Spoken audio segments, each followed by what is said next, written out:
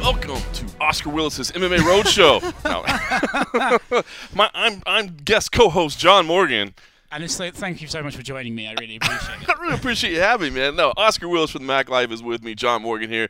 Oscar's been a frequent guest. So frequent, he might as well be one of the co-hosts at this point. I mean, you may as well just give me a chair and, I'll be there. I'm telling you. I will say, Cold Coffee is with us here. We are in Chicago for the UFC event this week. UFC 238, a loaded card that we're going to get to. But, to be fair, he is buried deep in the edit next door, and for all the passive-aggressive talk he likes to throw in my direction, he was starting to get a little crisp around the edges, and we said, big man, we'll just leave you there alone. He cares about his work. He cares about the output, and so when you got an artist working away, you want to let them do it. So. You got to let him be an artist, right? So we just said, you know what, fine. We'll go grab a couple of frosty beverages, and we'll just sit down and talk some MMA. So it has been a busy couple of days since we got here. Like you said, UFC 238, so Cejudo versus Moraes. A loaded card, and I really do mean that. I mean, I think people say that sometimes, but I think, what's the stat? There's like 21 ranked fighters on here, something ridiculous like that. I mean, Every fight on there, there's only one debuting fighter, I believe. So, I mean, not that there's anything wrong with debuting fighters. Of course, those recognizable names. I mean, when you look down and you've got, Caitlin Chukagian and Joanne Calderwood kicking off the card, I mean, that's meaningful. So this is great, but there is no question about it. As funny as it is, 2 title fights, loaded card.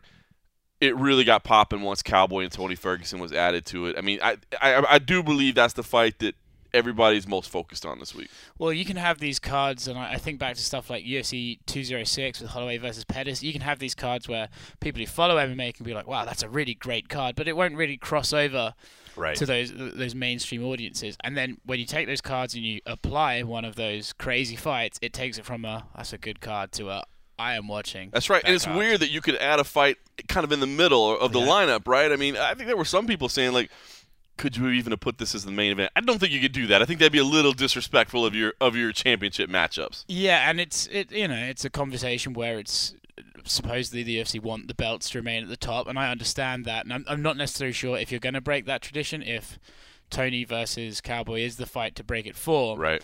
But I mean, you just think, 5 rounds. But imagine if it was 5 rounds. That's the bummer, right? Like, I don't really care about card placement. Yeah. Fine, it's the third fight from the top, whatever. Yeah. But, man, if we get 15 minutes of epic matchup and then we're like, why don't we have 10 more minutes to go? Yeah, well, I mean, look, crazier things have happened. If it's that good for 15 minutes, Dana will probably be like, we'll do it again in the main event. So. That'd be great, right? I mean, I imagine the fact that it's only 3 rounds probably made it a little bit easier for both guys to be willing to step in on what was very short notice, right? Like, a month or so. I mean, I guess that helped bring it together. But there's no question. And by the way, I've talked to several people behind the scenes. It's not just, people started feeling better about this card. Like, there was a legit ticket sale pickup as soon as they announced this fight. Well, we talk about Cerrone's resurgence recently, and we also talk about how it's sometimes a negative that he keeps taking fights when he could probably just sit still and get a title shot. But I think in this ESPN era, his frequent activity has probably made him even more of a big deal. It's true. And so now, like we were talking about casual audience, I think they're like, there's that Cowboy guy again. Dude, he's had 2 fights this year. I saw both of them, and they're both crazy fights. I think he's a unique guy in MMA. He's not like this crazy mainstream dude, like not even like John Jones, but he has his own unique appeal where he's just like, he's Cowboy, right? He's Cowboy. I mean, listen, he's always said, my goal is just that when Cowboy's fighting, you go, I don't know what I got to do. I don't know where, but I'm going to find that channel. I'm going to buy because I got to see it. And I think he's accomplished it. All right, we'll get to that fight in just a second. Let's start out with the main event. It is Henry Cejudo moving up to 135 pounds, taking on Marlon Moraes for the vacant bantamweight title. Of course, it was supposed to be T.J. Dillashaw, and then Marlon Moraes became kind of, I guess, the biggest recipient out of that whole situation, right? Because he was kind of the man on the outside looking in, and probably deserved a title shot, but of course, Cejudo had the history. So I like the fight. I mean, TJ is his thing, and he'll be back. I like this fight. I tell you what I'm most interested in is it's a good fight. It's a good fight, and I know Marlon has been kind of an unheralded contender, a guy that maybe a lot of people don't know. He doesn't talk a lot of trash. People do kind of poke fun at his voice. He's got kind of that high-pitched, old school Mike Tyson-esque voice, with the Portuguese accent on it though. But man, we saw it today. So, they had that kickoff press conference in Atlanta, right? And we're there, and man, they're going back and forth. They did kind of. I don't know if they stole the show, but they definitely featured prominently in that show, right? Them kind of talking back and forth a little bit. Yeah. And then as this thing is carried on, it's gotten a little bit more. And today, it got downright heated. Now, all right, it starts out with Cejudo, and the fog comes down on the stage. You really got to set it, right? I mean, because so Marias was in the first group, so he was there. Yeah. The way they do it, a lot of these big times, they'll bring half the fighters. They'll bring the blue corner first. Then they'll do the face-offs, and the red corner stick around and talk. So we hadn't seen Cejudo at that part, right? We're talking to Marias. Then they show up. Cejudo rolls in. He's got the royal cape on. He's got the crown on, signifying he's the pound-for-pound king. Right. He's got the gold medal wrapped around his neck. Now, he did say later it's a replica gold medal, but still a gold medal nonetheless. And Did he win? What, he won a gold medal? In wrestling, of all things, if you believe it. Yeah. It's a very, very little known fact, but if you do your research, it's hard to find, but it's there. He did actually win a gold medal. Fantastic. I love how much he throws it out there. I love that he goes with it. Yeah. But then on top of that, well, first of all, the snake is back, and I'm like, why is the damn snake back? So he's got that snake was so bad in Brooklyn, but he's got a magic hat, magic Marlon Moraes, and he's got a Mickey Mouse in there, he's got a snake, and he's got a bunny, and he steps up on stage and he throws the Mickey Mouse out and he throws the snake out, pounds it on the stage again, and then he throws the bunny out. He later explains, if you didn't get the significance of it, Mickey Mouse was Mighty Mouse, Demetrius Johnson. The snake, of course, was T.J. Dillashaw. And now he's pulling a rabbit out of the hat because he doesn't believe in magic. It's all illusion, and tricks are for kids. That's what he said in the scrum. So he's listen, he's becoming a showman. He's loading up. He's saying the lines he needs to. It is cringy. I'm not going to lie. It is cringy as hell, but it did get Marlon fired up. We did get a pretty good little media day face-off. I imagine we'll get another one at the actual ceremonial weigh-ins. But the media day face-off was good, and then it got even a little more heated afterwards, right? Because one of Cejudo's teammates started yelling at Marias. It was actually Bruno Silva, who's recently signed to the UFC. He's going to be fighting in Abu Dhabi. But the on-stage antics. Okay, it was good. It was a good stare down. But then it started to get a little tense in there, right? I mean, it was like the camps were starting to go back and forth, and Frankie Edgar's piping up, and there's people everywhere. Security got a hold of it real quick, settled it all down. But I mean, I do feel like this is gaining a lot more attention. I still think I'm glad Cowboy and Ferguson is on here because I think that's what's been getting our most clicks, and that's what's been getting the most attention. But I do feel like this matchup is becoming a matchup that people care about. Well, it's one of those things where, we have this old saying, you fake it till you make it. Right. It almost felt like they faked having beef, and now suddenly it's like, now they you remember when you said that thing? That actually pissed me off. That's fair. Now it feels like they do. It felt like kind of contrived, right? They share a manager, they have Ali Abdelaziz, so it did kind of feel like in the beginning, like, are they just making this up? In the press conference, I felt, I was like, oh my God, these guys are really working over to try and... I did too. I thought it was very contrived. I thought it was very much for an unspoken agreement. But now, I certainly from Marlon, I hear genuine sort of like, ugh, about Henry. I mean, even when he walked on stage today and he saw Henry come out in the regalia, he went, oh my God. Really, and he sort of made like such a face. Like, I can't believe this guy. And then, the more Henry was doing stuff, that he was just sort of like, he eventually started like going, like laughing. I think he's like, but I don't think, he's a proud Brazilian. It's not really the sort of stuff they do. I think I don't know if necessarily he dislikes Henry, but I think he probably finds him very irritating. It's definitely getting annoying for him. It was funny because so at the open workouts, first of all, rowdy crowd in Chicago, right? I mean, they were spirited, and some in a good way, some in kind of annoying way. But they were having fun. They might have had a few frosty beverages before they showed up to the workouts. You got to. But it was funny because I thought Marias got a really nice pop, and I wasn't. I didn't really expect that. I just feel like I don't want to say an unknown guy, but yeah, I feel like he's an incredible fighter, right? Like I've loved him since the WSOF days. I mean, he's incredible, but I just feel like he hasn't really resonated, right? Yeah, for sure. So to hear the kind of cheers, I was like, wow, that's kind of surprising. And then he walked over to the scrum, and to your point, man, I asked him, I was like, man, did you think that support? Were you a little bit surprised? He's like, it's easy to have fans when you're fighting Henry Cejudo. Like, I'm like, are you saying that nobody likes Henry Cejudo? He's like, seems that way. So I agree. It's funny because that first press conference, I thought, oh, man, they're just making it up. And I mean, look, I do think Cejudo, I mean, listen, I mean, his lead coach, of course, Eric Abadassin, like Eric embraces that stuff. He loves coming up with storylines and coming up with ideas. And I think he's really helped coach Henry to understand it. But, I mean, listen, I don't have to tell you, MrMacLife.com, that this is the entertainment era, right? I mean, people, for better or for worse, and I feel like today was almost an example of it being worse, where the camps were about to get into it, where you're like, guys, chill, people want to see that stuff. Oh, well, I agree, and I think we're reaching a thing. You know how sometimes trends go one way and then it gets almost too far and we start swinging back. Mm-hmm. I'm finding, despite this whole entertainment era, and people sort of talk about it disparagingly, like oh god, here they go again.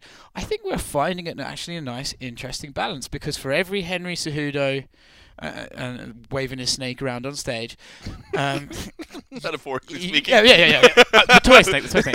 But for every Henry Cejudo time you get, I feel like every card's given us a Ferguson cowboy. You get like a real fight where it's like a bit, so. We'll get onto it, but for example, I said to Cerrone, did you hear about Al Iaquinta's comments? And he said, oh no, what did he say? And I said, he said, you beat the shit out of him like a veteran should. And he went, he said that? And he went, yeah. He was like, man, that's so cool. He's like, props to him for just saying that. And he said, he's like, I've loved that. He's like, I want the sport. And it was a moment where that's cool. So that was a cool moment. So back to the pop at the open workouts, I was surprised at how, but everyone got a good reception. Valentino's got a crazy reception, but I think, as you said, Marlon's not been a guy I think you could stick on a poster and people would be like, oh snap, got to get that guy. So, I wonder if in a lot of ways, I'll show my hand. I'm picking Marlon Moraes to win this fight. Mm-hmm. I do. I mean, not that I don't respect Henry Cejudo. Henry Cejudo is fantastic. Marlon's speed, his striking, man, I think it's on another level. It's vicious, and I'm picking him. But it's interesting because I'm thinking now, and I guess TJ Dillashaw is kind of a villain as well. But I feel like Marlon beating Cejudo to become a champion in the long run gives him a lot more love than him beating TJ Dillashaw. I completely agree, actually. Yeah. It's funny with the TJ thing. It's funny, until you mentioned it at the beginning of this, I completely forgot it's because he did that we've got this fight. Right. And that's an example of how fast we move on in our world of MMA. But I agree, because TJ wasn't necessarily popular, but there's something about Henry that just really bothers people. Yeah, that's exactly right. It just gets people's fucking backs up. There's something about him that's like, oh god. And I think when you're like that, in fact, talking the opposite way, the more Henry wins and the more he ramps it up, I think people I don't think it's going to be like the Colby Covington thing, right? Where people are just like, I don't want you on my screen, right? I think with Henry, people are going to be like, can someone please smash this guy? It's so crazy. I really think he's going to turn into a bad bit, Here's the Olympic gold medal winner, the guy that's out there during open workouts, by the way, gives a motivational speech. He's trying to help people turn their lives around. He's talking about where he came from. His dad was selling their Christmas toys for crack, and here's this guy that came from the bottom to the top, overcame all. He living the American dream, and everybody hates him. Everybody hates him. Seriously, but it's good. But I think it's weird because I think he is embracing. I mean, I remember. I mean, it's funny. It was definitely over a couple frosty beverages, but I remember telling him one time, it was totally out of my position to tell him this, but he was like, I just don't know why. He was like, I don't know why people think I'm fake. I'm like, 'cause you're fake. You know what I mean? And not in a bad way. It's just I think he was always trying to be the PR perfect guy, know? Yeah. And now I think this is who, he is embracing. He is a little cringy. He is a little dorky. He is a little weird, and he is but it's good. I mean, I think it's making people care about him. Well, listen, and I was about to say, you kind of beat me to it, but for all those people who are listening to this and they're thinking, oh god, why are they even endorsing this behavior? It's all fake. It's a character. It's fucking annoying, right? Put it this way: 8 months ago, would you have been talking about Cejudo, Marlon Moraes if it was booked in the way you're talking about it now? Absolutely not. And therefore, unfortunately, in the world we live in today, and I actually don't even think, like, there are some things where people do, like Stephen A. Smith says stupid shit, and we end up talking about him just like now, and he wins, and I feel sick that he wins. But with Henry, it's pretty harmless. It's pretty fun. It's it's fighting. It doesn't necessarily have to be serious. You know, it can be goofy. It's dorky. It's kind of funny. Like it's harmless. It's a new angle on it, right? And you know, as the sport gets older, we're going to start seeing the same sort of behavior from similar people. Like, this guy wears a suit, that guy wears a suit. That became a trend, and you're going to see similar characters. So when you have someone who's doing something fresh and different, enjoy what it's there. And let's cap it off with this too. Both these guys, it's not like we're just saying, oh, these amazing personalities. That's why they're phenomenal athletes. Well, this is it. Phenomenal athletes. There are maybe have been some people previously in this sport who have gotten very far based on their, their output of the, you know. I mean, God bless Chael Sonnen. I know where you're going with that. I didn't want to mention him. You know, listen, I love Chael, man. I always enjoy talking to Chael, and it's not that he's a bad fighter. Well, he never lost. That's right. He's undefeated. Undisputed. Exactly. He fell short in the biggest moments. Yeah. He is not. Like, if he's a person that you were saying in-ring accomplishments, is he a Hall of Famer? You know, even, and I'm saying, you know, not just the Dana White's UFC sporting meritocracy. Yeah, is he a Hall of Famer? No, but is he a notable, meaningful, 100%. Historical figure? 100%. 1,000%. And again, guys, I don't know why, as if I'm preaching to these poor bastard listeners who are probably like, I know, we get it too. But, you know, again, it's a similar thing. If Anderson had beat Chael after Chael said nothing, it had just been an Anderson victory, brushed aside. Because Chael Sonnen was who he was, Anderson's win meant so much more to both of them, and it becomes, like it or not, a legacy thing. It's important. And if Marlon beats Cejudo this Saturday, he's gonna do it and be way more of a big deal than he would have been otherwise, and he's gonna probably, on some level, be like, thanks to that guy for being such a dick that now everyone wanted me to beat him. You know, there's a two-way thing, you know? I get it. You know, one thing we haven't really talked about this week with these guys, or really amongst ourselves, and I think it's probably just because we're all kind of tired of talking about it, but I do want to bring it up real quickly.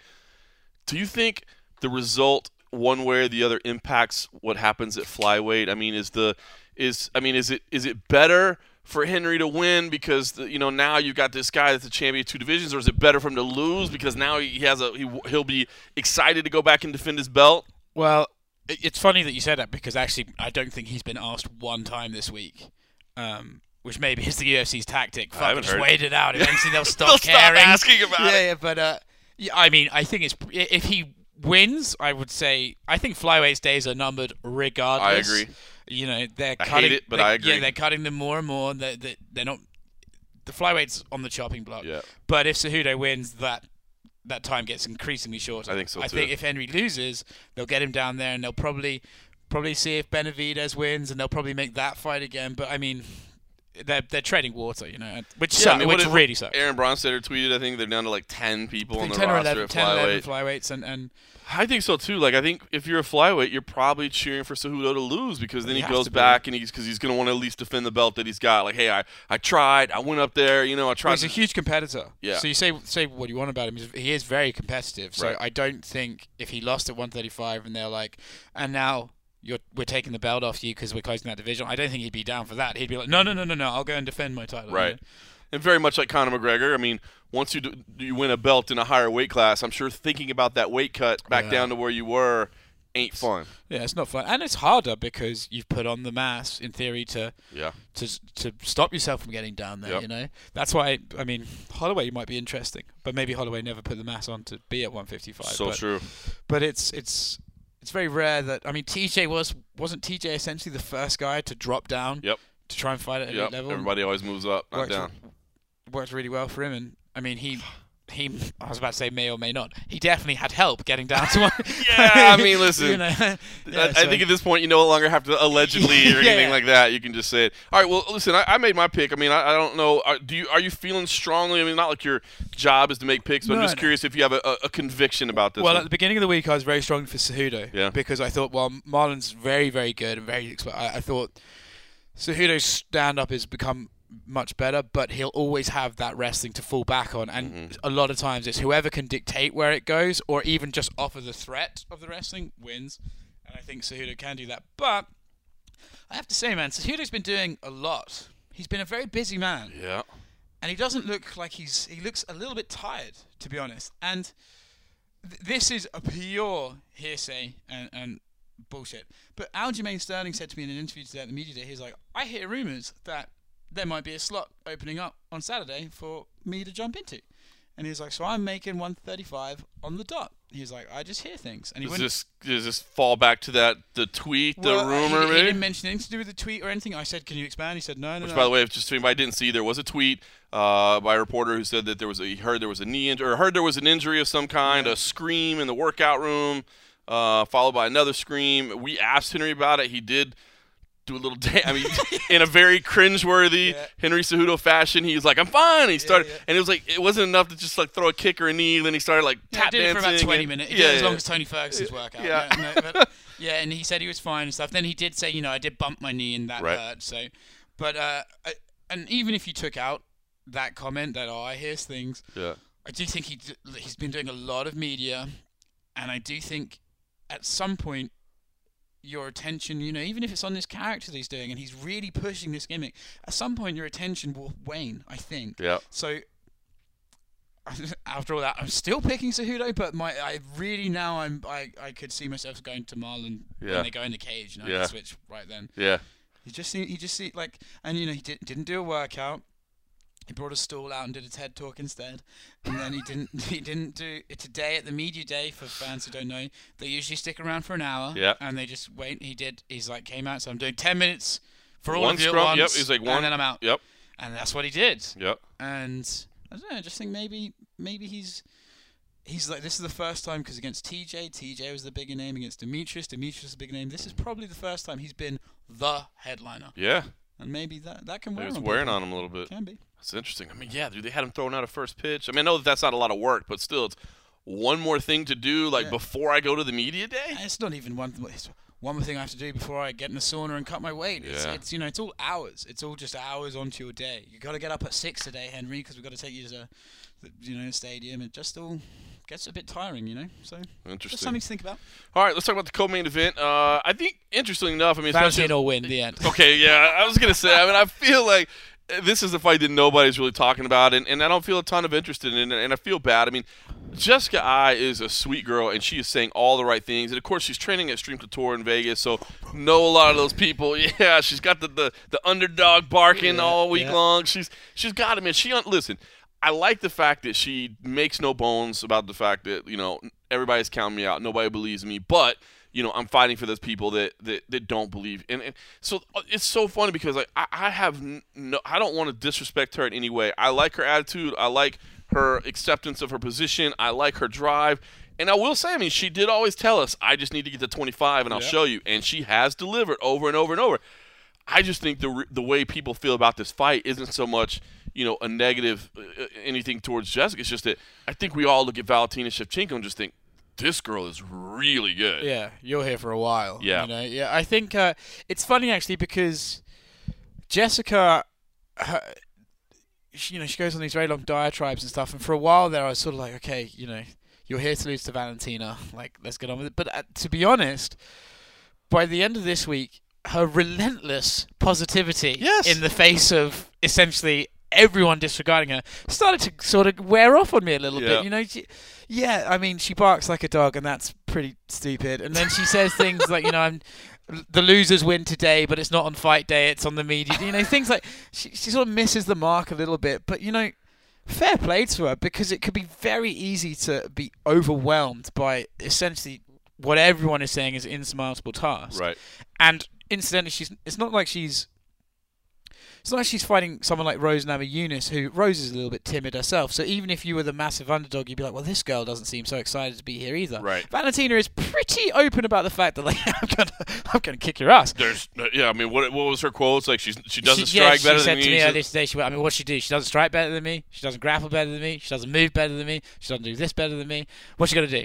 And it's sort of like, Valentina don't have to be quite so relentlessly living in the real world, but yes. Yeah, I feel bad for Jessica because I do feel like everybody's basically it's just a foregone conclusion. I mean, normally you have 2 title fights on a card.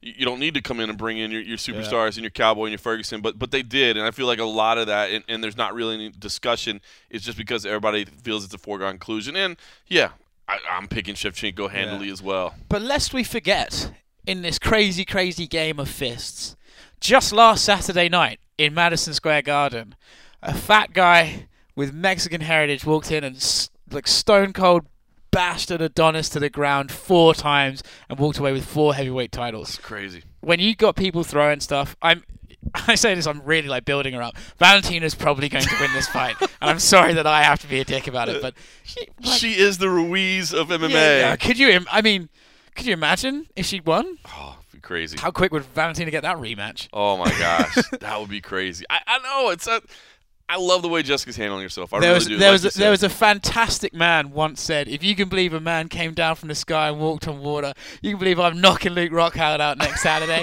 And I think that's what Jessica Eye has to feel like. Oh my God, Michael Bisping.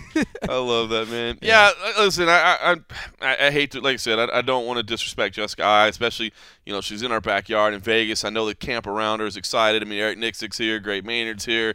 They're all excited for her, and they believe that she's put in the work, but she's just got a really, really tough. I think Valentina is amazing, man. I really do. It's almost, if Valentina was someone, keep comparing her to other champions, but if Valentina was someone who wasn't so disgustingly clinical, it would be like there's some windows for Jessica to find success. But Valentina is essentially a fighting machine. Right. She's so technical. I mean, she pretty much schooled Joanna. Yes. And Joanna's the woman we used to think of as this unbelievable technical machine. She lost close decisions to Amanda Nunes, who then went up in weight and knocked out Chris Cyborg. Yeah. You know what I mean? Like, just put that into perspective. Yeah. So she's very good at fighting. Yeah, she's pretty good at this stuff. She's not bad at the old fighting. It's pretty good. Yeah, all right, well, listen, and then it is, I think, I hate to say the people's main event, but the one that I think most people are excited about, man, the one that most people are really, really looking forward to is Joanne Calderwood. Many looking forward to that one as well. That was the only fight that came to mind right away. Of course. Cowboy Cerrone and Tony Ferguson. Listen, I did get a chance to sit down with both these guys. Tony Ferguson was actually my first interview on Wednesday when I got here. And I'll be honest, I wasn't sure what we were going to get. I wasn't sure how he was going to be. I wasn't sure if he was going to be abrasive with the media. You know what I mean? Not upset that so much of his kind of personal life had been played out in public. I didn't know if he was going to come in with a chip on his shoulder. But I did get a chance to sit down and speak with him. And here's what he had to say. All right, Tony. Well, it is champ shit only, of course. You're back, man. Give me the feel. How does it feel now to be back? It's fight week. I mean, everything's aside. It's time to get back to business. I missed it. It's actually pretty cool to be back. We ran through Chicago. We did a couple miles, and people are feeling it. I'm feeling it. It's just the good vibes, man. Just glad to be back. No question. Fight gets announced. Every fan goes, "Oh my God, this fight is going to be amazing." But I know a lot of people are worried about you too. They said, "Man, is Tony ready to fight? Is this a good time for him to be taking a fight?" When have I ever not been ready to take a fight? I've been doing this shit for a long time. I've seen the ups and downs from a lot of different things. I know how the game plays. I've seen the productions change, different companies. I've been around the block, man, to see what's going on, and I know how to bounce back from anything. Yeah. Was it tough? I mean, was there any kind of evaluation process with you, your team, everybody to say, this is good, let's fight? Or fuck no. This is my call. I've always been the head of my team, and I always trust I put the best team together, and they know exactly what they're getting, especially when I'm training. If I'm tripping over my shit inside my octagon or inside my cage inside at home, obviously I'm going to do that at the place. Not one time did I do that over at camp. I mean, I've barely puked. I mean, usually I have my puking videos and I have my funny videos. I mean, I did a lot to get through that surgery, which was kind of fun. A lot of people felt inspired, and I've had a lot of emails, man. A lot of emails from people around the world. So if it touched you guys, that's awesome. You guys are there for me too, so likewise, appreciate you. What have the last few months been like for you, Tony? I mean, you've had a lot of your private life kind of played out in public. Has that been difficult? I mean, I'm sure a lot of us, don't necessarily want our dirty laundry aired out, I guess, so to speak. Check this out. I have this thing I say, look, everybody's always wondering what the fuck I'm doing. I'm going to tell you straight up, look, I have this much fucking privacy. Now, if you're in this sport, you're going to have this much. I tell my wife and I tell my kids, like, enjoy it now, because right now it's not that busy. But every single time I go like this and I look inside my hand, I have just a little bit of space, and everybody's like, well, what's so special about it? What's so special, Tony? And I look inside my hand and I kind of just do my own thing, and everybody's pulling at my arms, and then they want to know. They just want to fucking know, and they just can't help it, and they just want to pull. And then when they pull, they realize there's nothing there. And then they feel like assholes after that. So for myself, I still have that. I still have my little box, my little dream box, which I like to go near and dear to my heart. And I have a couple little things that keep special to me that nobody really understands or knows. And I'm going to keep it that way. But it's awesome. I love this sport, and this is what we signed up for, and this is exactly what people are going to get. Come Saturday night at UFC 238, fans, don't stream this shit. You better buy that fucking pay-per-view. Look, we'll send Ali the bill, and we'll get that shit taken care of. Nice. Talk about this fight, man. You're the champ that never lost, right? I mean, and then here you are. You're not in a title fight. But it's kind of the main event for a lot of people. I think they're most excited about this fight. So just give me your feel ahead of this fight. I think they should have put my picture on the poster, for one. This is disappointing to see, for two. This has been the first time I haven't been in co-main event or main event in a very, very long fucking time. I made it a point to, as soon as I got in the UFC, to say I'm not going to ever go backwards. You guys can call it what you want, man. This card sucked. I'll be straight up. I mean, I didn't fucking pay attention to anybody who was on this card. I mean, I don't give two fucks about the people that are at the top. The only people that I care about right now are obviously Conor and Tiramisu. But those two bitches don't have enough balls to be able to sign a dotted line. And the only person that did was Cowboy. Cowboy's ride or die, man, and so am I, man. It's a dying breed, and these fucking dudes, they're ruining the sport.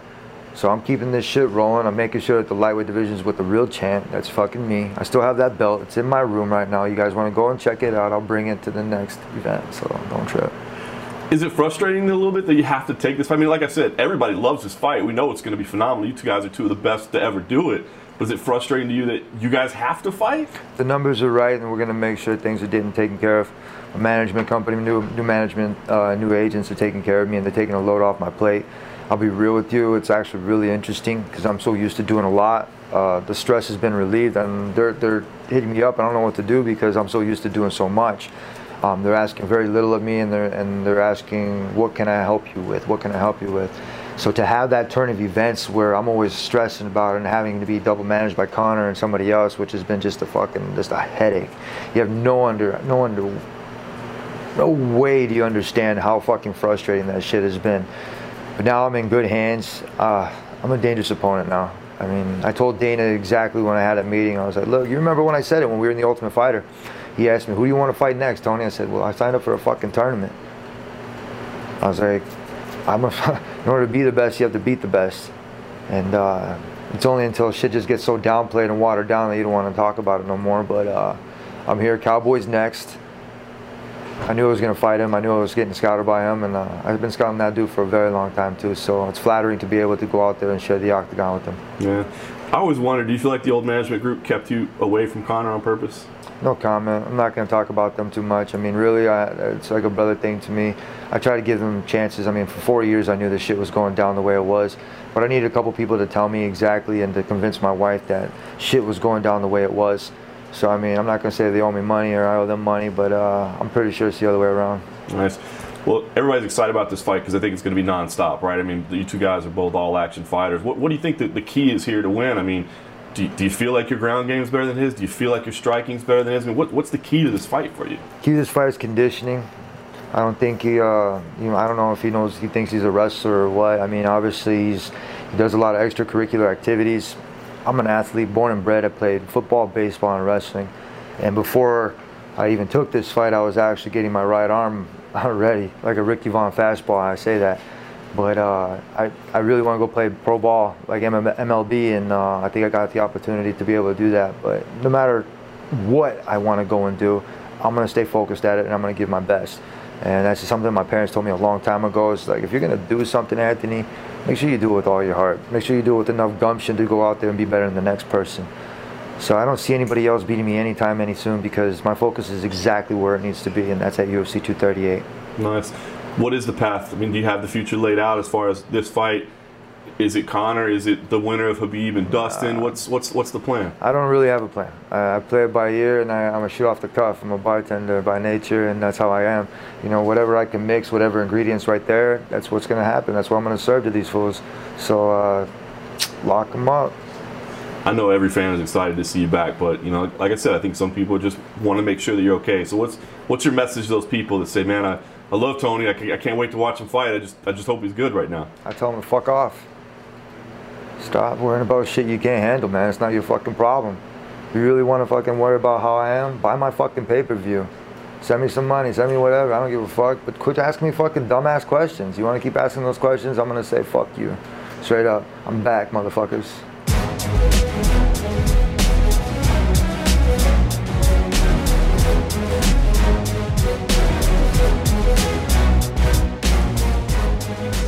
All right, that was El Cucuy, Tony Ferguson.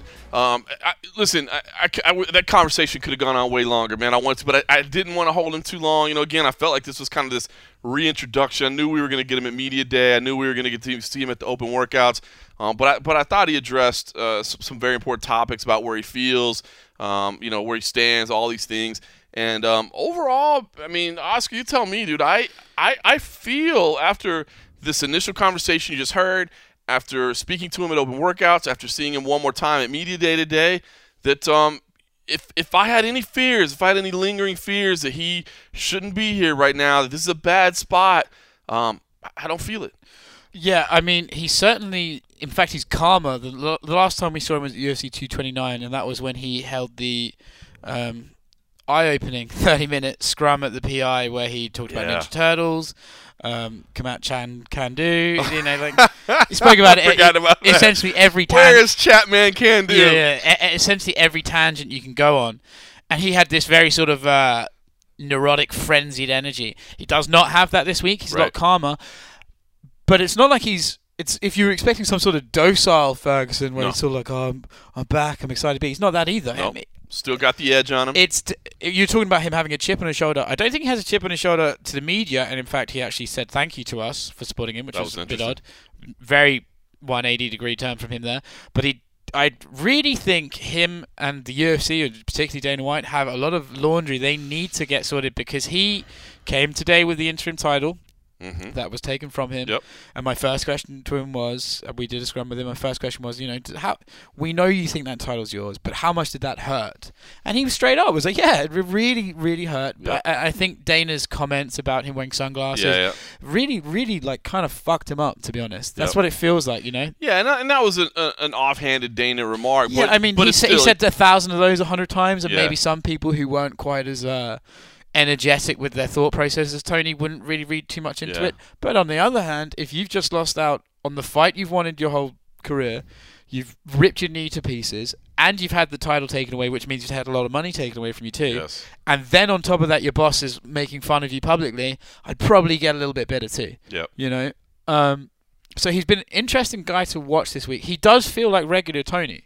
He doesn't feel different in any way. The open workout was intense. The guy can still run for 3 hours. It's amazing. It's disgusting, is what it is. It's insane how fit the guy is. But it's. But you just don't know until they get in there and start trading punches, I guess. But it's also not to compliment ourselves too much. The media are kind of in a weird spot because I think we've all read the reports of what supposedly he was going through. Right. The report said his wife filed a domestic. A restraining order on him, but not out of fear because she was just concerned that he wasn't taking medication, stuff like that. And I feel like we all know what we're talking about. He knows what we're talking about, but no one really wants to say, "Hey, so remember earlier this year when?"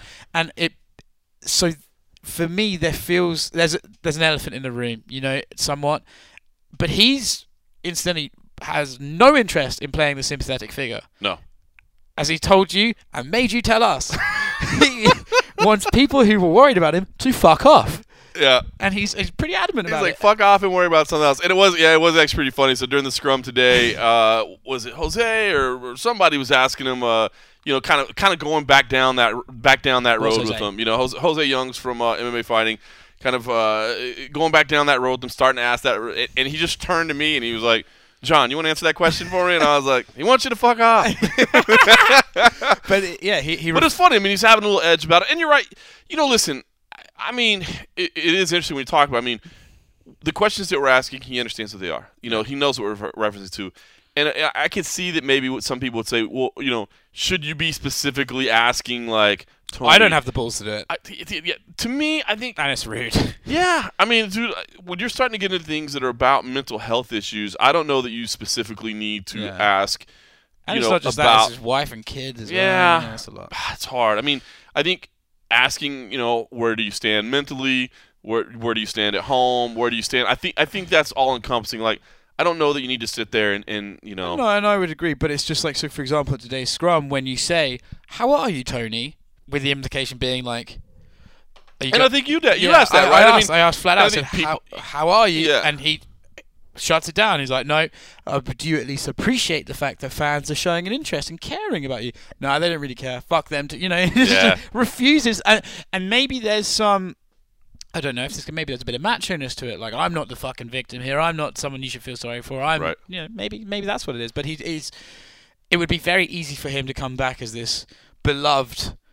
Yes, he's here, and I think for the most part he is. Yeah, but he's doing his best to not be. Well, that is true. It is funny because I did see a lot of fans' reaction once we put that story out and that interview out. A lot of people were like, "Oh, dude, like I like you," and I don't think he meant that specifically. Like, if you support me. It's a very Tony thing to say, yeah, right? It's just like, man, it's me against the world. Like, I got this. I got myself to where I am, and I don't need you. I got this. You know what I mean? I didn't think bad about it, but I will say, too, again, and you were right, the open workouts was a pretty receptive crowd overall, but I did feel like, I mean, especially when you're going up against one of the most beloved figures in the sport in Cowboy Cerrone, to get that kind of love, and, people yelling, champ shit only, and there was some people were, shoot on them, they don't want none, I mean, crazy stuff. Well, even I think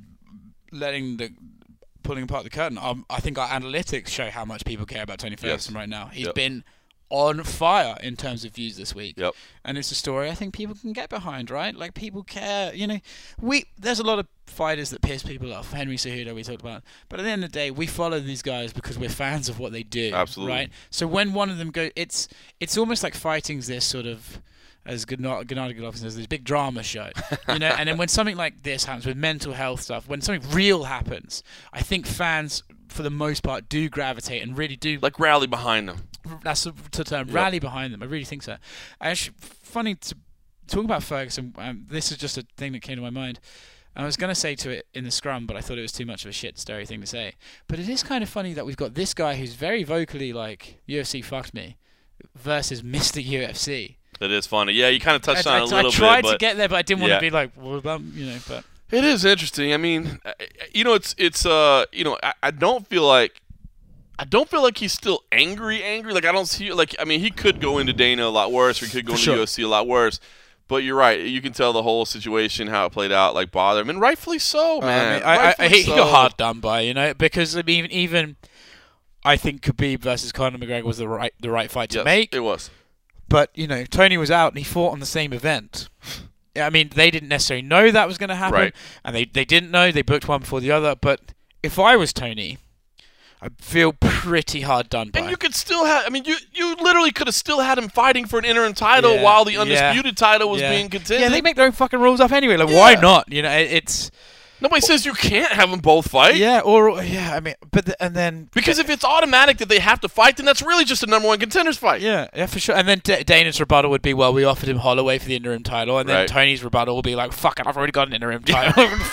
How many of these things do I have to get? I can play out that argument already. Oh, so true. Well, listen, I think any concerns I had about Tony, physically, mentally, psychologically, in terms of motivation or whatever, like, they're answered to me, man. I think we're going to get 100% Tony, so I'm excited for that.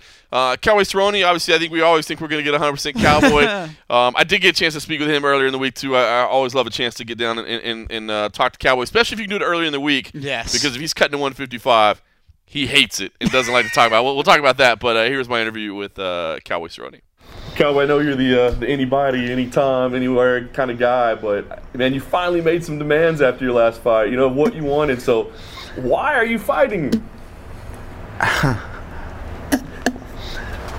Because I love it. I do. The only thing I am upset about is the UFC calls and they like put these fillers out to see who will take a fight. And I was on vacation in Mexico, and then like 2 days went by, and I'm like, come on, man, like this is 3 weeks away. Like I need to know, yeah, can I quit partying and eating shit food? That was the only problem that I had with this. I wish they would just been like, yeah, we got it, let's go. Fly home, because literally I flew on my coach's vacation. We were all there.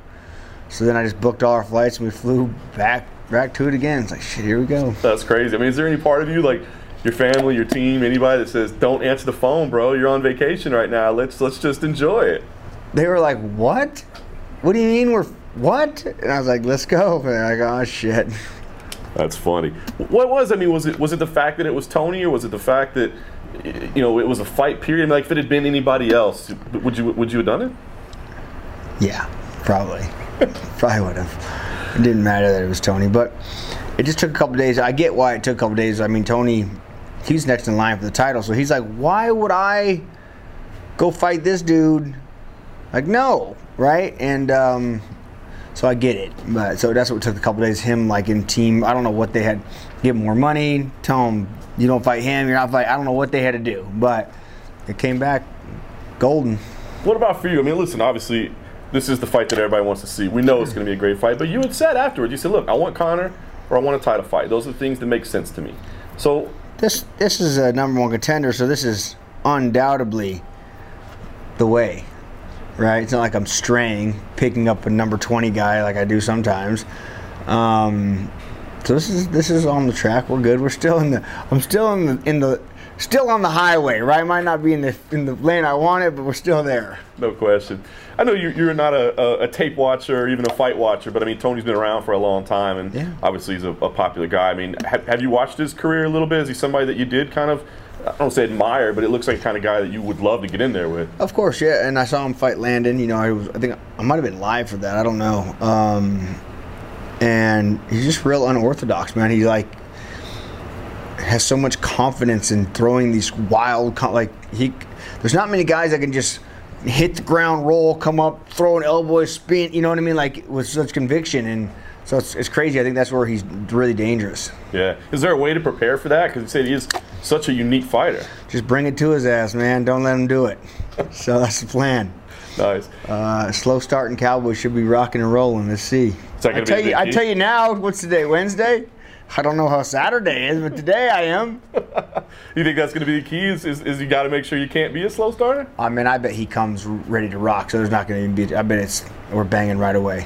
Yeah, I don't think there's going to be any feeling out process. I think he's going to come across the ring and we're going to go. Yeah. People were pretty amazed after your last fight. You know, kind of what you revealed afterwards, how you weren't feeling it and all that. I mean, have you thought about that at all? How to fix that? How to address that? For what, 43 fights? No, I've been trying. Ain't figured it out yet. It's just weird. It's like people say, what Cowboy's going to show up? And it was good to be able to, like, push through that, right? Fake it till you make it almost. And because, God, when I was in the back, I couldn't get it going. Couldn't get into second gear, just grinding. Couldn't get my flow. Didn't want to warm up. I was just like, nah. I don't know. It's weird. So weird. It's like fucking mental. I'm just a psychopath, so. What do you think short notice fights? I mean, you've done that plenty of times in your career. Is it positive, negative? I mean, are there good things about it? Maybe, I know you don't like to think about the fights and stuff. Is it maybe good that you don't have much time to think about it? Boom, right back into it. Yeah, I love them. I don't mind them at all, so it's good. Yeah. It's an addiction for you. It's funny because when they were, like, the doctors reviewing me, Taylor was back there and I said, don't suspend me. You know, like, don't, because sometimes they give you like a 30-day medical suspension, and I was like, don't you dare. Something, I don't do it. And she's like, and the doctor's like, I got to give you at least 3 days. Like, that's fine. All right. So you had a feeling maybe something was coming. I don't know. I hate it when they do that, but yeah, I just like, you know, you never know. Next weekend someone could pull out. You know, it's just, fuck, who knows? I like getting paid. You like getting paid. You're here every weekend. Yep. So I want to be here every weekend. I get it. Everybody, you know, this run that you're on, everybody keeps pointing to Dad Cowboy. You know, that's what it's about. I mean, for you, is it that simple? No, or is there it's something? not. It's not at all. It's just that time. It just happens I have a son. If anything, the little bastard makes it harder. You know what I mean? It's like, if you don't have a kid, they're up all night. They don't just, and if you're tired, they're not. You know what I mean? It's not like you just get free time, but we have such a great team of people at the ranch that all help out and take care of them, and so it's cool, but it's hard, man. Having a kid is fucking tough, man. And you have to like not only think, now I can't just think about me, I gotta think about him. Like when I go on the boat all day, I can't go on the boat all day. Now I have to put the shade bibney out. I can't get my son, you know, I gotta put him on the thing. It's like, God, you little fucker, you're really cramping my style. But I don't think that's the secret weapon. It's not like, oh, he has a kid now he's fighting for something. Like, no, I think I've matured a lot with age, and as a fighter, and I just, now it's time. I was just, like, years ago we'd talk, and you'd ask me about the title. I'm like, I don't care about the title. I just want to fight every weekend. I just want to fight. I want to fight. Now, it's time, man. It's what I want. I'm going to go get it. I'm going to keep it, and then I'm going to jump off on top. You think it had to be, like, believing in yourself or having that confidence, like finally accepting, like, maybe I am this good, maybe I am? God, yes, for sure. Believing in yourself is like the hardest thing to do. Like, you don't believe like you're as good as these guys you're in here with. Sometimes you're like, and then some people have the mindset where they think they're better, right?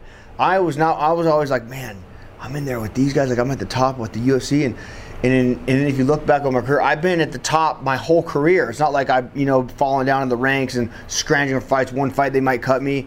So even in WC, so it's like time, like, man, maybe you do belong here. Maybe it's time to, let's go, and maybe it just came with the age, man. And I felt I'm in my prime, 36. I'm a late starter. Didn't even go through puberty until I was like 18, so maybe my prime's a little later than everybody else's. Everything about Cowboys slow starting, right? Yeah, that's right.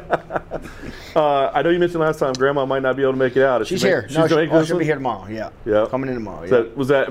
It sounds like you're accepting she might not be able to do it anymore? Man, it's hard. Like, I flew last time from Canada to Colorado to Dallas to Colorado, back to Dallas, back home. Like, it was brutal, man. I was like, Grandma, you're killing me. Right? Like, oh my God, I had to spend the night in Denver. It was tough, but no, she's gonna make it. My cousin's coming out with her, so it's all good. Is that gonna be tough when she doesn't? Like, that's gonna be really tough. Yeah. But we've already talked about it, man. We had this talk. She's like real open to. She wants to go see my grandpa, So she said, I'm no longer holding on with two hands. Right? It's like a tough thing to talk about, but my whole life she's always. If we wreck a car or something, she says, yeah, if you come home and you wreck your car, so what?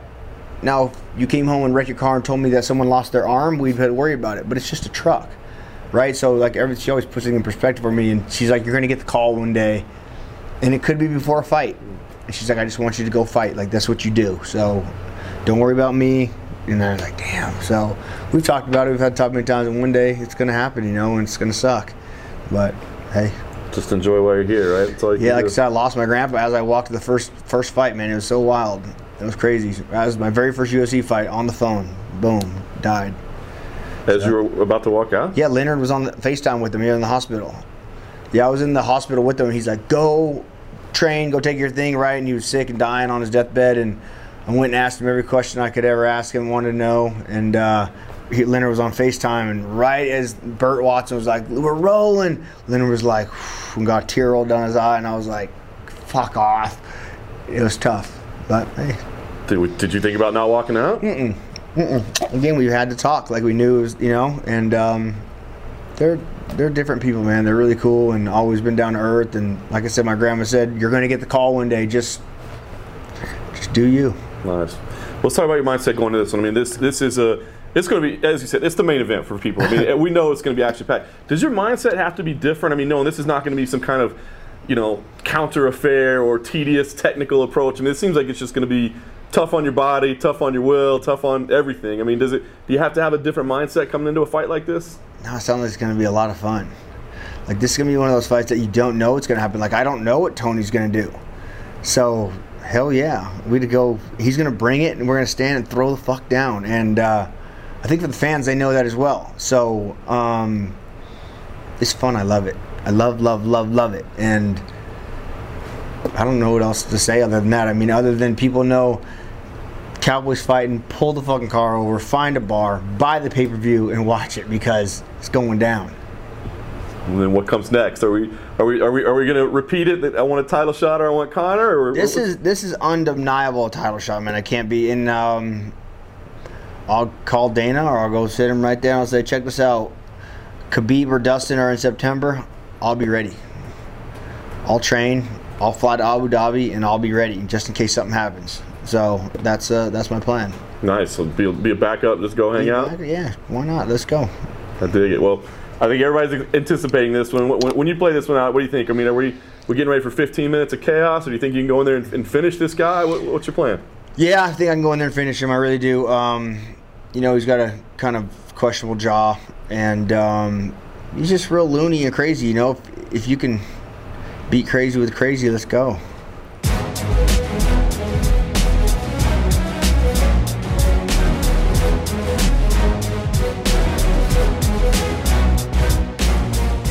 That was the Cowboy, Donald Cerrone. Good conversation as always. It's funny, actually. I saw some. I mean, not that I shouldn't even be reading online comments, but I saw a lot of people give me grief. They're like, "What kind of crappy interviewer are you? That your first question for him is, why are you fighting this fight?" And I'm like, that's a legitimate question, dude. Like, Cowboy finally had made a demand. He had finally said, I either want Conor, I want a title fight, and that's it. I'm not accepting anything less. And he ended up accepting this fight. And I understand he's the anybody, anywhere, anytime guy. And he lives that mantra, man. It's not just a conversation for him. Yeah. He means it.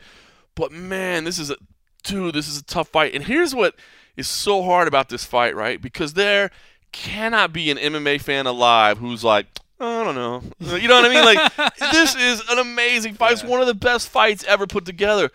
But I hate that one of these guys has to lose. And it's even worse because both of them with the outer sport context, like Cerrone's on this huge, like, I'm coming, one last ride. Cowboys, he's got that behind him, and that's got people running for him. Tony's coming back from this crazy personal shit. He's got that going for him. They're both in this point where it's like, yes, we're with you for the title, baby, and one of them's gonna have to fucking lose, and it sucks. I don't know. I can't think of another fight like that bothered me that much. Like, I honestly hate that each of them had to take this fight. I mean, this fight, they've been open about it. I mean, they both know. They're like, dude, you know why they called us. It's like they're not even trying to be subtle about it. Like, oh, I don't know. The UFC just asked, or they're like, you know why they called us. You know what I mean? But it sucks that one of them is going to take a big step back because, I mean, they're both on the cusp, right? They're both on this chase, and they're both right there, and one of them's going to tumble down a little bit. 100% agreed. And I actually think a lot of it depends on how the fight plays out. If it's a 3-round barn burner, real close, I think back to Lawler versus Cerrone, where it was like, close, but one winner. Right. I think most people would be like, wow, that was a great fight. If someone gets starched in the first round and then they really take a step back, it's going to be a very bitter pill for a lot of people to take. Like, if Cerrone came out there and got buzzsawed because he started slow, I'd feel so bad for him. Yeah. He had this huge thing. And amazing win streak going. He's chilling in Mexico, and they call him because they need him. And if Tony comes out and he's goofing off and he gets caught with a head kick from the left and he goes down, I feel terrible for him too.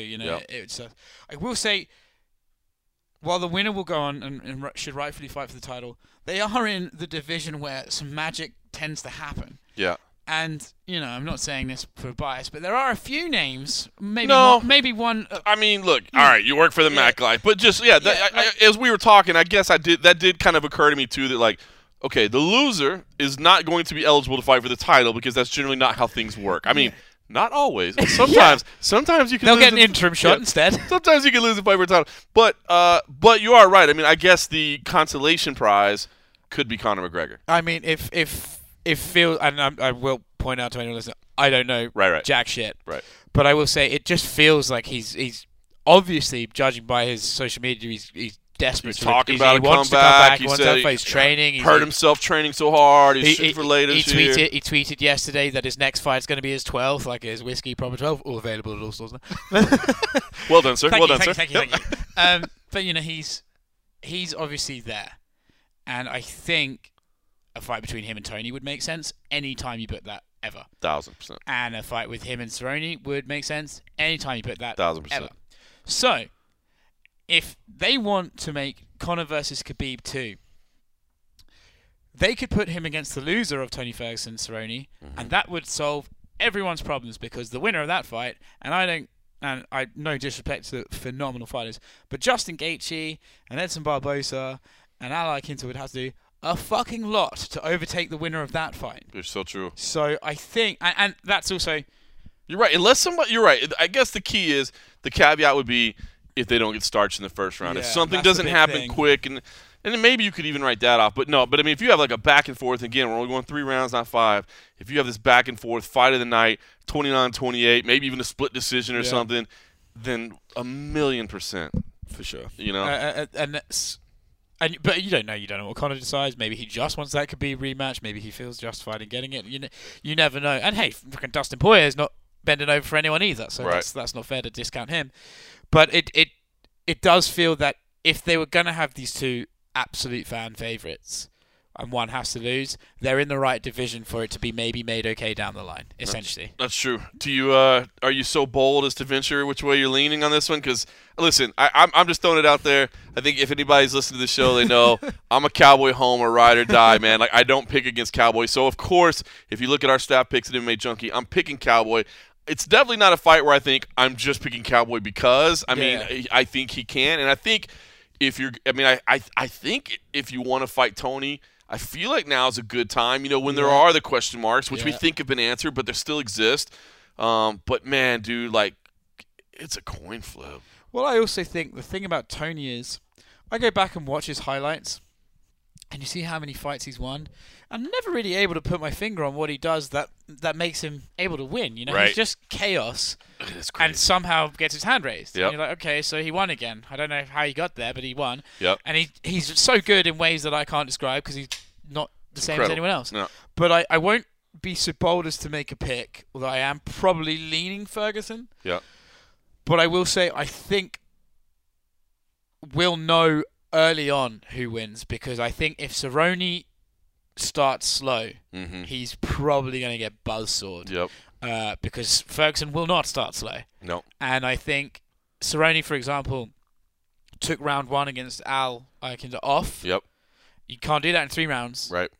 And if you're taking a round off against Tony, you're going to get fucking lacerated. So true. So I think we'll know if Cowboy comes out firing like he did against like Melvin back in the day, and if he comes out swinging ready to go, then we got a real fight on our hands. But if we get to like minute 2 of the first round and Cowboy's not throwing a kick or a solid punch, then I think Tony will walk away with it probably. Yeah, I can't wait, dude. It's funny, but like you said, it's like you got the.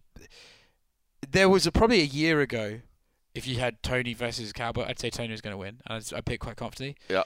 But you got Tony with questions, and you got Cowboy on this run of beautiful form. This is like the time. It is. You're right. I think a year ago, I'd be like, "Hey guys, I'm just so you know, I'm picking Cowboy," but like, I think Tony's. I would have picked Tony quite convinced, but now it's just like, oh shit. Who knows? Crazy. All right, listen, the main card next up is, because you can't just, skip through on this, Peter Yan versus Jimmy Rivera. Phenomenal fight at bantamweight, man. I'm surprised to see the odds. I mean, I'll be honest. I'll just throw it out there. I'm picking Peter Yan, and so I wasn't surprised to see him the favorite, but I am surprised to see him as the favorite out there. It's like minus 300, minus 340. I mean, Jimmy Rivera's tough. Jimmy Rivera has respect on his name, dude. That guy's very good. God, he's tough as they come, man. But, Peter Yan, listen, the run that he's on, 5 fights in a calendar year, man, that's crazy. He debuted in June 23rd of 2018. Teruto Ishihara, Jinsu Sun, Douglas DeAndre, John Dodson. I mean, he keeps kind of moving up the ladder a little bit. Him, huh? Yeah, man. He's above Aljo and Pedro as well. I know. Listen, I'll throw that out. I asked Peter today. I said, listen, I mean, everybody I think is saying that Aljamain and Pedro is the number 1 contender fight. What do you think? And he's like, I don't think they're the number 1 contender fight. What have they done? I'm the one that's out here, working all the time, the one that's putting on the most exciting fights. He said, yes, I understand their names are probably more well known than mine here. He's like, but the fans know, that I'm legit, and I think I deserve it. He was a spicy guy today. Yeah? He was started talking shit to Pedro. Yeah. And then when Cejudo's team started, he was in the middle there too. Gotta love it, man. Guy likes to scrap. I'm a fan, man. I think he's starting to open up a little bit, man. I've interviewed him several times, and he doesn't speak English, but he used to answer like really, really short. That was actually the funniest thing. Him and Pedro had a face-off, and they had to use his translator to talk shit to each other. Pedro was like, da-da-da-da-da. He whispered in his ear. The translator had to start the fight and then defuse the fight. It was fantastic. That is phenomenal, man. Yeah, kind of language. You got to get like Google Translate through a phone or whatever to talk trash. Read that. Listen, this will be a big, big win for Peter, man. Jimmy Rivera is, dude, he's a stud. And yes, I know he's coming off a loss. And yes, I know he had the Marias loss, but Marias, again, a monster.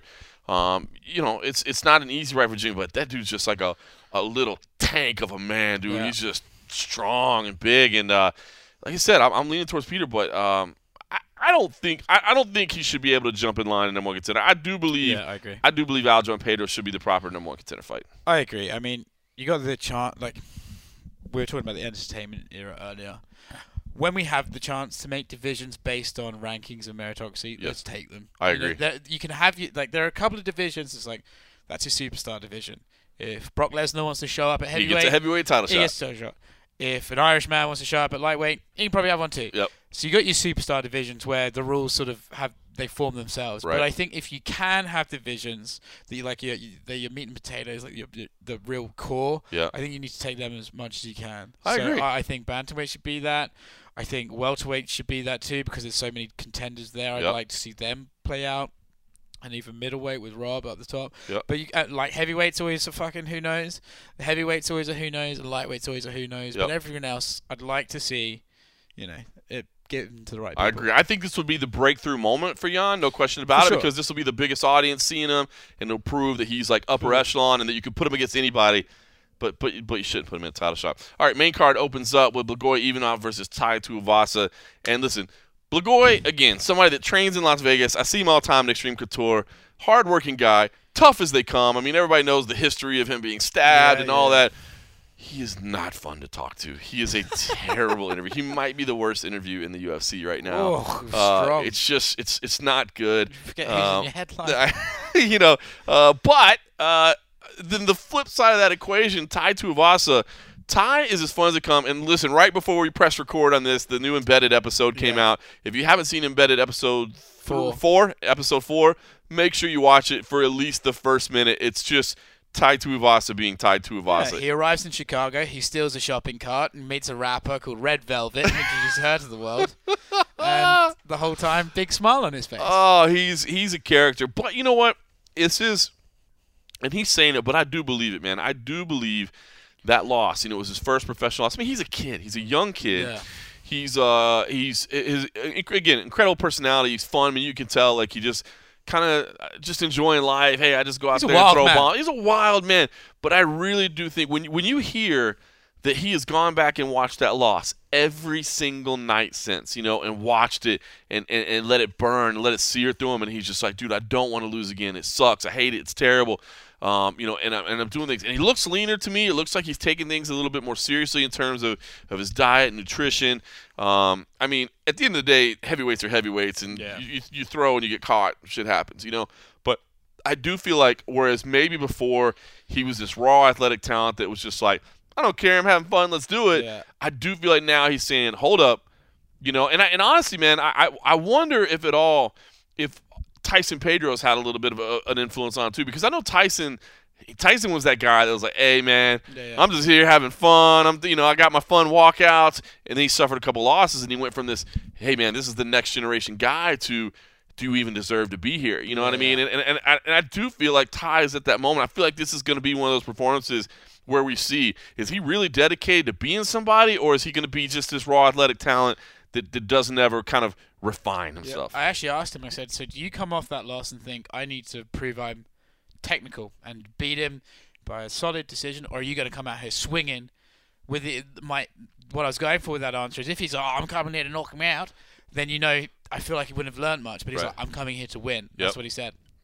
And I think a lot of his attitude is, I'm here having fun. But I also think those guys, like those Islanders from Oceania, they're so fucking tough that they essentially think like, oh, I'll just walk in there and I'm going to hit him and he'll fall down. Right. And that's about as much goes into it for them. And then when they lose, they kind of get like, well, that's not supposed to happen. And then maybe there's a fluke, I'll do it again. Right. So he said, I'm glad I lost to someone like JDS, who's really, really good, a legend, he said. But yeah, it's a turning point. It's a real attitude tester. Do you continue thinking like, fuck, go in there, have a fight, and see what the balls to the wall, whatever?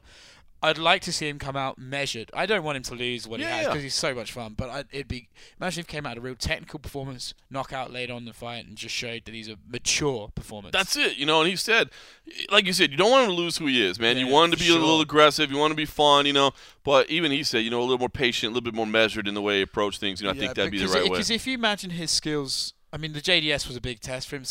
But if you watch that and you think, like, now against Ngannou, you're like, well, that's not going very long. Like, Ngannou's going to have his way with him. You want him to... He's young.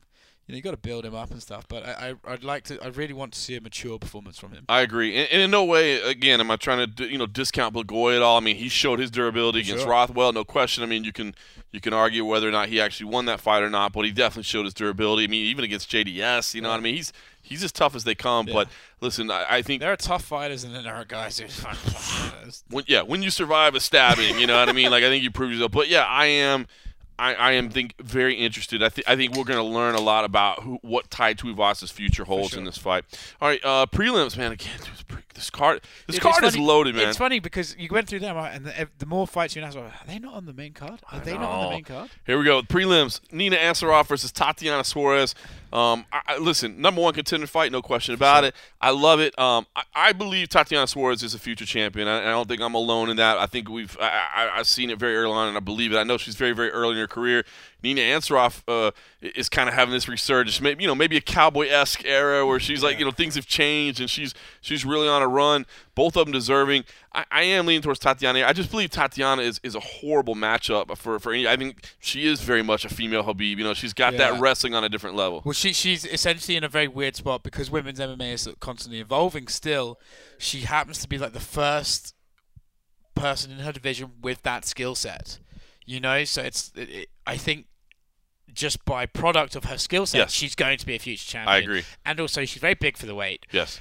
And she's obviously as strong as fuck. Yep. So I think for me, even if you took away the fact that she's obviously very good, I think skill set wise, a dominant wrestler would go through that division right now. I agree. But she also happens to be a dominant wrestler that fucks people up. Yep. So I think yes. I like Nina. I mean, of course, Nina, an incredible team around her, and man, kudos to her because I think now, no longer is it just Amanda Nunes' girlfriend or Amanda Nunes' fiance. It's like, no, this is Nina Ansaroff. She's putting wins together. She's had some great performances last few times out. But the problem with Nina is I felt like for a while there, she was kind of umming and ahhing about fighting, right? She used to, and then she got in a win streak. She's like, I guess I'm in it now. Yeah. So, I mean, it's not fair to judge her based on that because if you lost a few, you'd probably be like, why bother? But when you're facing that against someone like Tatiana, who is, passion. Going to make you question every moment of why you're in there. It's like, again, it's like fighting Khabib, And, you talk to Tatiana and, like, do you reckon you'll be champion? Fuck yes, I'm going to be champion, Yep. So that's different. I mean, and it's actually funny when they did their stare down today and they turned to the media and Nina's just, like, smiling and Tatiana's just sort of brooding. Yep. So I just... Yeah, Nina has had a resurgence, but I think she's fighting the future. Tatiana, I think you hit the nail on the head. I mean, Tatiana does have that cut above, but women's MMA is still very much in its infancy. You know what I mean? It is, and that's not to disrespect anybody that's there. It's just it's those developmental patterns of where you come from. And she comes from an incredibly elite background in wrestling. So, all right, Pedro Munoz versus Aljamain Sterling. By the way, a phenomenal fight all the way around, but we talked about very much similar, I think, to the main event, where it started out as maybe just a little poking back and forth. At least Pedro Munoz seems legitimately pissed off right now. Definitely. The first thing I even asked Aljo today, I said, hey, between me and you, I think it's starting to get under his skin. And he definitely is. Aljo has been very open about his disapproval of Pedro's previous test failures, PED usage. I think was it elevated testosterone? Yep. He's not a big fan, and he spoke a lot about that today. And I don't think Pedro's a big fan of him bringing it up. Yep. And that's really, I think, where most of this started. Totally.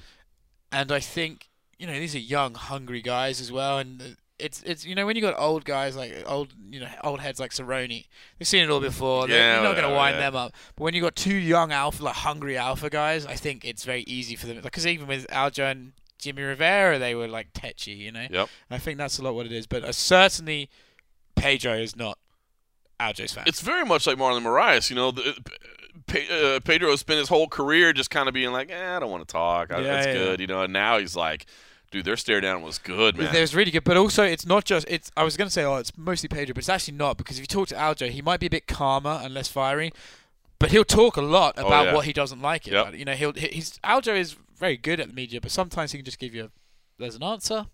Do with it what you will. You can ask me another question. But today he's actually following up on his own answers, which is a tell that something's kind of bugging them, Yep. And then he said, and I mean, I don't condone such ill wishes, but he said he hopes that when Pedro gets older, his pecker doesn't work anymore. Wow! So that is strong words, my friend. My goodness, dude. I mean, why you gotta wish that on a guy? Miss Munoz, I'm sorry. Aljamain is a slight favorite here. I gotta say, man, another toss-up fight, a high-level fight, and I think this should be a number one contender fight. No disrespect to Peter Yan if he's able to pick up a victory there.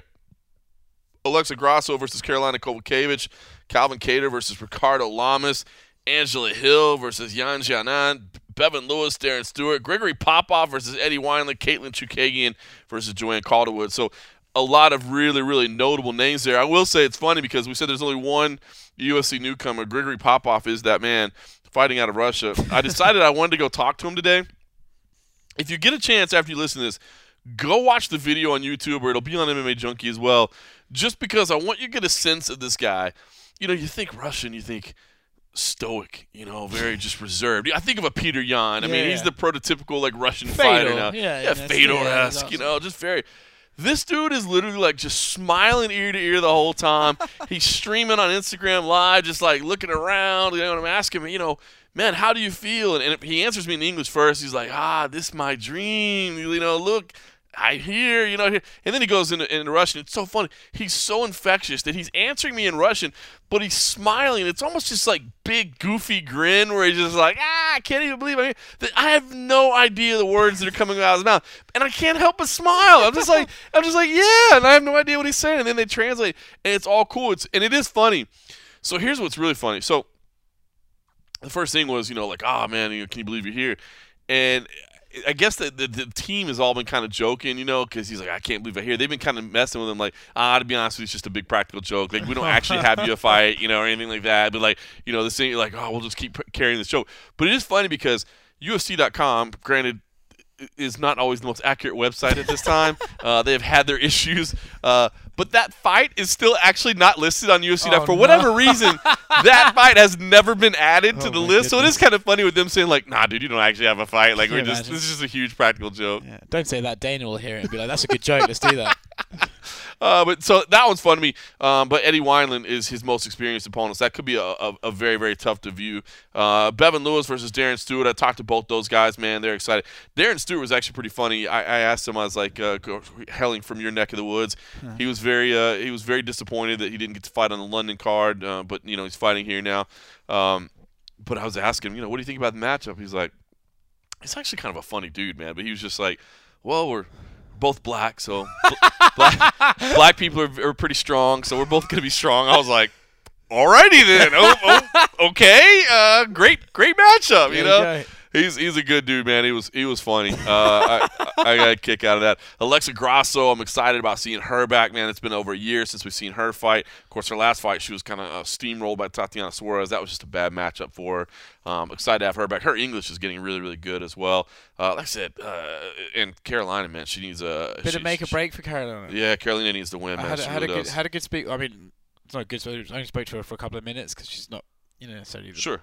Yeah. But she was saying that she's just thinks she needs to change her mindset, and that she said with Michelle, she was like, I think I lost because I was too respectful. Michelle. Yeah. And she said, so I think I really need. I'm telling myself every day how much I hate this person. And she's like, so I don't want to, but I must smash her face. So I was like, okay, but it's interesting. Carolina's decline from when she fought Joanna and really like hurt Joanna at some point. It's been quite a steep one. So she's in a bit of a make or break moment, I think. Yeah, I agree. Chukagian and Calderwood kicking off the first fight is crazy, and it's cool. Honestly, I love the fact that both of them this week, especially JoJo, was like, "This is garbage." Them the first fight of the night. She's like, number one contender fight. Yeah, it absolutely could be a number one contender fight. I tend to agree, and it's the first fight. So again, maybe this goes back to ESPN and ESPN Plus and how they're structuring cards. And it's not, I mean, the ideal scenario is not always, let's put the suckiest fight first. Let's put the next suckiest fight. So, to space it around a little bit, there is a design element to the card. But JoJo especially, I love this. She's like, I do not believe them the first fight night. She's like, and I'm going to go have a performance that proves to the world that I do not ever belong to be here. She was early in Brooklyn as well, right? Mm-hmm. Last time we saw her, she was early in Brooklyn. So we'll see. She's it's a big fight for her, man. You and I were talking before we forgot on, man. She seems like a reinvented person out in Vegas, man. Just her mindset, the way she carries herself. It's 1,000% different than I had a good was. stare down today too. Yeah, they're both. I was saying to you before the show, they're similar to each other. I think they're both sort of just tough. Like, all right, let's go. And I think that could actually be a very good fight. And it's funny. Best of luck trying to get performance of the night when Tony and Cowboy are fighting on the yeah, you're not fighting for fight of the night bonus. Like, don't worry about that. But it is like, and that one's one that's kind of had a little bit of low-key heat as well. JoJo kind of came out and was like, she runs a lot and is loud or something like that. So that effect. Caitlin was like, she shouldn't talk trash because she's corny. So it's gotten kind of like low-key. They kind of hate each other a little bit. It's like the difference between the men's MMA and they're all like, I'm going to smash this guy. And the women's like, yeah, I just not a big fan. And then they get this stare down there, both screaming murder into each other's eyes. Kill you. Yeah, they're just complete like, That's awesome. Well, listen, it is a great card. I mean, no question about it. The addition, had we not had Cowboy, Tony Ferguson, it would have a different feel. There's no question about it, but it would still be a loaded card. Oh, for sure. But that is a sweet fucking fight. I'm so glad. All right, well, listen, we thought Cold Coffee might be able to stop by, but he's obviously still deep in the edit, and we don't want to poke the bear because when we poke the bear, the bear gets very angry. So, unfortunately, he will not join us, but maybe we'll see how things go. I think we fly out kind of late on Sunday, so I'm hoping on Saturday night we can jump together, have a little and a half action because I think there's going to be a hell of a lot to talk about. Yeah, boy. In the meantime, there's a hell of a lot of beer to drink, so we're going to change our attention to these frosty beverages and tell everybody else, thanks for listening.